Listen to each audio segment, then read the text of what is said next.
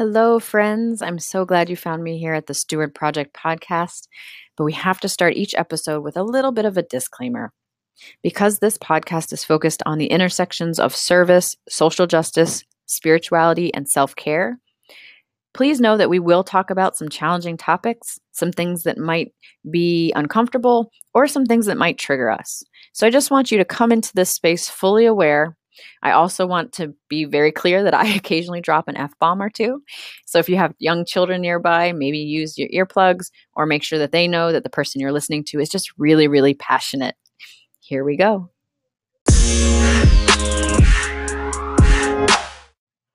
Hello, friends, and welcome back to the Steward Project podcast. I'm so glad you found me here, and I'm so glad you came back. This is episode 1, and this is April 2018. I mentioned the month because as a good social worker, I am always aware of our awareness months. Every month there is some kind of awareness to bring attention to a challenge in the community or a challenge in the world. And April happens to be Child Abuse Awareness Month and Sexual Assault Awareness Month. And for me, those are the two things that really brought me into this world of social work and social justice and spirituality and service. So I want to share with you a little bit about who I am, how I come to this work, and how I would love for us to work together and share this space together. So I have to start, I guess, I don't know where to start. I had a phenomenal childhood. I have parents who adore me and family members who really were wonderful about showing me unconditional love. So I started with a really solid base of support and care and attachment. That said, I also do have an ACE, an adverse childhood experience. And for those of you who don't know what the ACEs are, we will definitely have a podcast just on the ACEs because it's really that amazing. But adverse childhood experiences are things that you might imagine that would be traumatizing to a child and impact development. For me, that adverse childhood experience was a sexual abuse. But because my family was so loving and caring and I had solid attachments, my family was able to come in and really support me through that and kind of minimize the trauma, to be honest. And it wasn't until I was in high school that I really began to realize that other kids were also dealing with the same thing I had dealt with, but they didn't have a loving, caring family to support them through that. Not only that, but that sometimes the parents themselves were the perpetrators. And when I realized that, it really blew my heart open and kind of brought this awareness to me and to my body and to my life. And I knew I wanted to do something about it because I couldn't wrap my brain around how a parent could harm a child. So you can imagine this obviously brings me into the child abuse work. After college, I graduated with a communication degree as an undergrad. And I went to live with my Aunt Carrie, who I absolutely adore. And that was the alternative to moving home, which of course was like, oh, I'm not moving home, but I'll go live with my aunt because it's that much different, right? So I went to live with my aunt in Columbus, Ohio, and she was doing communication for an organization called CASA, CASA, which stands for Court Appointed Special Advocates. And for those of you who don't know what CASA is, it is an organization, it's nationwide. There's one in every city, there's probably one near you, that trains advocates or trains lay people, anybody who's over 18, to advocate for foster youth in the dependency system. So I started interning with them just to do communication. I was doing their newsletter. I was updating the website. This is when websites were fairly new. For those of you who don't remember a time before the internet. And I was also asked to help them with their volunteer training, which meant that I was reaching out to people in the community, people at other organizations and agencies to have them come in and train our volunteers to help them understand what child abuse is, to help them understand the court process, help them understand the difference between dependency and delinquency, and just give them a solid base of information, about 40 hours of training, so that they could then advocate for foster youth. I absolutely loved it. And I got to see firsthand really how foster care works. I got to sit in the courtroom and really listen to the social workers and the attorneys. I got to hear from parents and children and understanding how complicated this child welfare work can be. But I fell in love with it. And specifically, something happened around that time that kind of made me decide I wanted to be a social worker. And that was that there was a social worker in our county, and this is Franklin County in Ohio, Columbus, Ohio, um, where a social worker was murdered at a home visit. And in hearing who she was and her story, she had already done a full career as a teacher. I believe it was 20 plus years as a teacher. And she retired as a teacher and then went to get her MSW and became a social worker because when she was a teacher, she had seen some child abuse and she had to make CPS reports. And she wanted to be the person who could really help a child. And when I found that out, right, this woman had already had a full career. She could have retired and not done a single other thing, but she chose to put herself through school to get her master's degree and then to serve kids in another capacity as another job. And then she was murdered at a home visit. And it was devastating for our community. It really reverberated throughout the courthouse and throughout our organization and throughout the whole county. It caused a very big scare, not unlike what we're seeing with the school shootings, where all the social workers were immediately saying, well, how do we do home visits safely? Can we take firearm? Can we take mace? What can we do? Can we go in pairs? And I just remember it being a very scary time. But what I also remembered was this woman's commitment and her story. And I just thought to myself, wow, she gets it. She was so passionate. And I decided that I wanted to be a social worker as well. So I applied to a few social work schools and got into a few, and I chose to attend UConn, the University of Connecticut School of Social Work in West Hartford, Connecticut. So obviously I had to move from Ohio to Connecticut, which was one of my first big moves. And while I was getting my MSW program, and I'm excited to talk with potential future and current long-term social workers in this podcast, but I got my MSW. It's a 2-year program, and I did it in administration and child welfare. So I was really learning about, how to develop a board of directors, how to create a nonprofit, how to write grants to fund your organization. And then also classes on group work and casework and things like that. I had some really amazing internships through my social work program. I had internships in safe homes, in residential facilities, in not really group homes, but working with group home networks. And also did a really interesting internship where we reviewed the files of sex offenders. And the purpose of the internship was to really pull information from convicted sex offenders and use that information to create a prevention program for parents and kids. So basically saying, okay, perpetrators, how are you doing this? How are you manipulating families and kids? And then using that information to provide a way to give information to parents. This was my first contact with vicarious trauma. And for those of you who haven't heard that word, there will definitely be a podcast on vicarious trauma. But it's absorbing the trauma of the work that we do, right? When you're reading about trauma and you're listening to trauma and you're in the middle of a crisis of trauma, you begin to absorb the physiological impacts of that trauma in the same way that the person who's surviving the trauma directly is. And it wasn't until, so I was doing this internship with another student, and we would go, I think it was twice a week, we would go to this facility in a kind of not so well lit room and read through case file after case file after case file and take notes. And it wasn't, I think it was like the second or third week in, I got to the facility and this other girl wasn't there.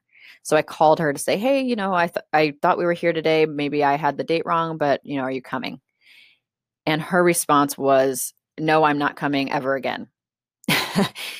And I hadn't realized how triggering it must have been to be reading the files of pedophiles and not have any kind of support. So I went back to our professor who had given us the internship and just mentioned it to her. And she was devastated because she also didn't realize, she'd been doing the work for a long time. And she said, oh, I'm so sorry I didn't prepare you all for what you were going to be observing and listening to and writing. So that was my first awareness of vicarious trauma, but also thinking about being more trauma informed when we do our work, right? So if I were that professor, and I'm sure this professor did this after this incident, but really understanding, like, what am I asking my workers to do and how am I going to support them through that work? Yeah. And this is that system level vicarious trauma support. So we'll definitely get into that as we flow through this steward project. But I really enjoyed my internships. And one of my final kind of internships through my MSW program was helping to create a kind of a community task force for domestic violence and sexual assault. And while I was there, I met a representative from CONSACS, which is the Connecticut Sexual Assault Crisis Services. And they offered me a job out of school. So I became their grant monitor. Again, remember my social work degree was in administration. So writing grants for a nonprofit that does social work was completely aligned with my MSW. So CONSACS is the statewide organization for sexual assault prevention and sexual assault crisis services. So they run all of the rape crisis centers throughout the state. And many states have a similar organization that runs all of the rape crisis centers or all of the domestic violence centers in the state. So, and Connecticut's a fairly small state, so we were able to really kind of get from one end of the state to the other. And I loved writing grants. I was writing the VAWA grants, the Violence Against Women Act grants. I was writing victim witness grants and victim services grants. I was writing small local grants from community partners and agencies, and really being able to contribute to the work and allow the social workers that I was serving to do really good work and provide programs to survivors. Obviously, during this time, I became a rape crisis counselor myself. I did a few hotline I was on a hotline doing hospital visits, doing follow-up, did a little bit of group support with young kids, young survivors, ages 3 to 8, and some stuff on college campuses. So it was a really full experience, and I really, really loved the people I was working with. But again, coming back to that vicarious trauma, I worked there for about 3.5, almost 4 years. And in that time, I began to absorb a lot of trauma, and I didn't necessarily know it. And that's the trick of vicarious trauma. You don't always recognize it until it almost like punches you in the face. And I've had 3 major burnouts, and they've all kind of smacked me in a way that I wasn't aware, I wasn't paying attention. I actually am going to do a podcast just titled My 3 Burnouts. And we'll talk a little bit about burnout and how magnificent they can be, and also how we can prevent them or, mediate them. So I hadn't realized that, when you're working with a really challenging concept all day long, it gets into your consciousness and everything kind of becomes that thing. So as you can imagine, dealing with sexual assault all day, 8 hours a day, 40 hours a week becomes overwhelming. And for me, I didn't notice it until I became aware that I couldn't see a father and a daughter walking together without assuming there was sexual abuse. And that for me just bothered me. I didn't want to be that person. I didn't want to have my worldview shifted like that. So I actually had an opportunity to shift away from rape crisis work when my wonderful husband finished his PhD, and we both moved to California. Another big move. So moving from Ohio to Connecticut to California. And when we were in California, my husband asked me very lovingly to get a job doing anything but sexual assault prevention. Understandably, right? I mean, he had been the one kind of seeing the impacts on me and bearing the brunt of that. So I obeyed his wishes. Obey is the wrong word. That's not something I use with my husband, but I really understood what he meant. So I was able to say, yes, you're right. Okay, let me look for a different job. And I decided that there was probably a lot less trauma in education. So why not get into public schools? So those of you who are in education and are listening to this right now, you're laughing with me, right? Like, ha, ha, ha, joke's on you. Because what I realized was there's plenty of trauma in public education. Oh my goodness.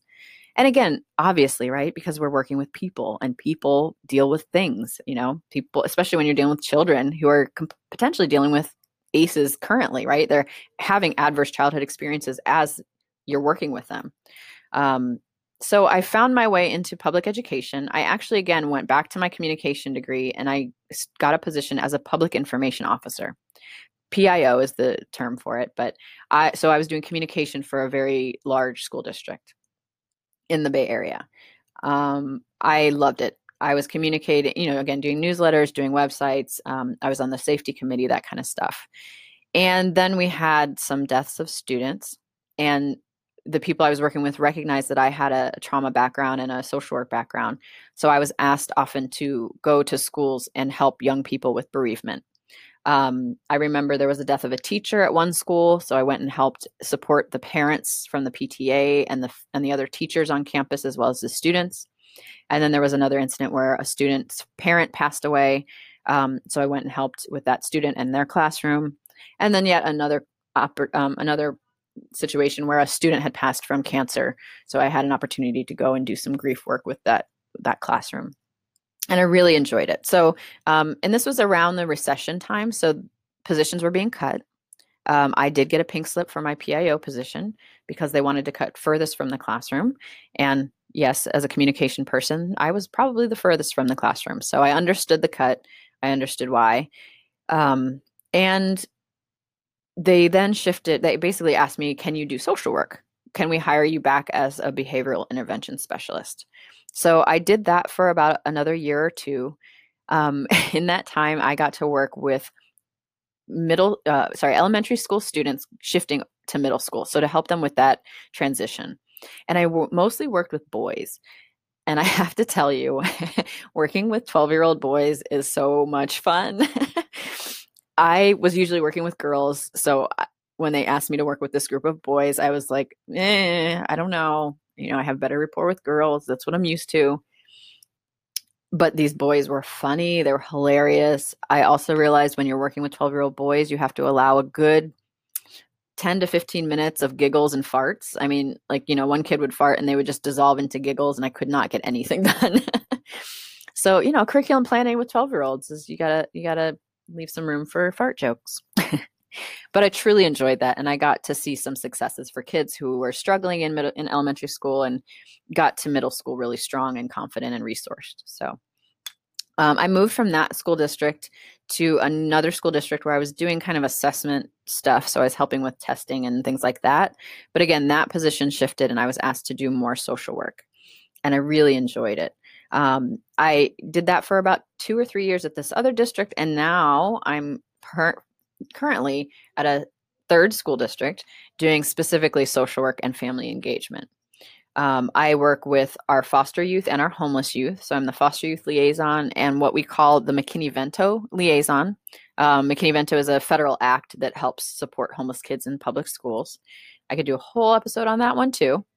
And I love this work. I have 2 offices. They're both really small closets where I get to work with students at the high school, and I get to be at the district level doing work with all of our parents and students. I also, in this time, have become a certified yoga instructor, and I did that myself as my own self-care practice. Again, doing this work and working with populations that are traumatized wears on us. And I needed to find a way to discharge a lot of that toxic stress. And for me, yoga and mindfulness became that way.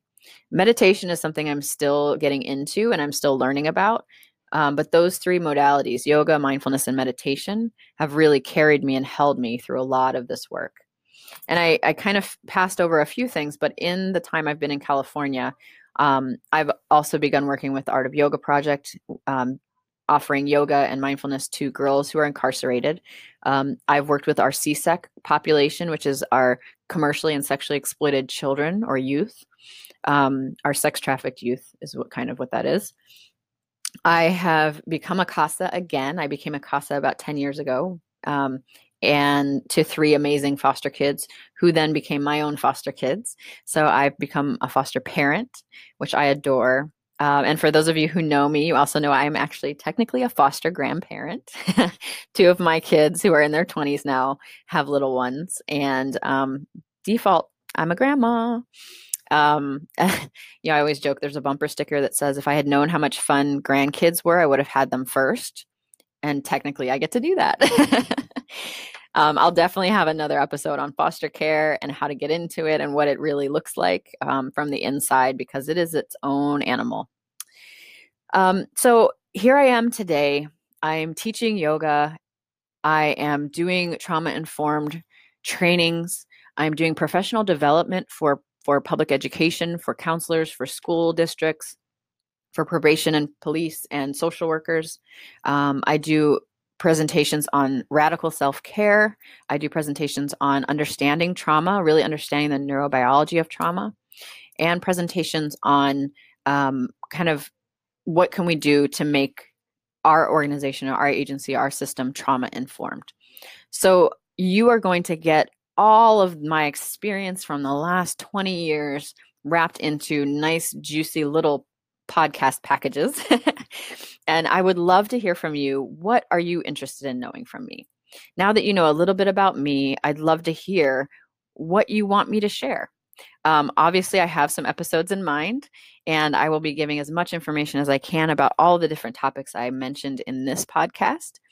And there will be more. I hope, again, that this space will be one where we can come together and build community and really hear each other, support each other, and understand, like, how do we do this change-making work?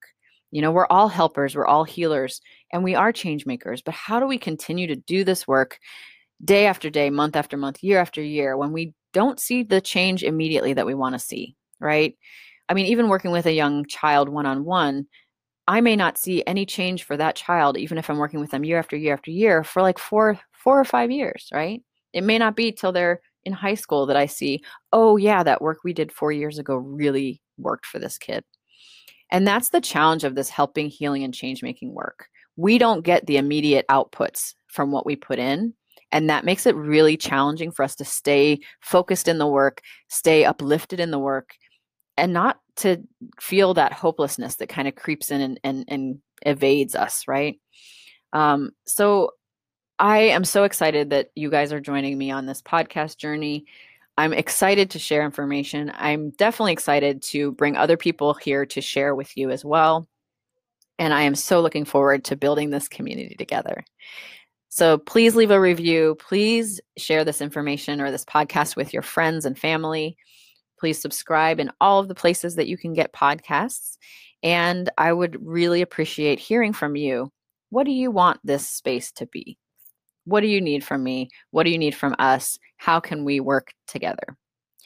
It has been so much fun doing this, and I'm really looking forward to many more opportunities to talk with you all and connect and create this community.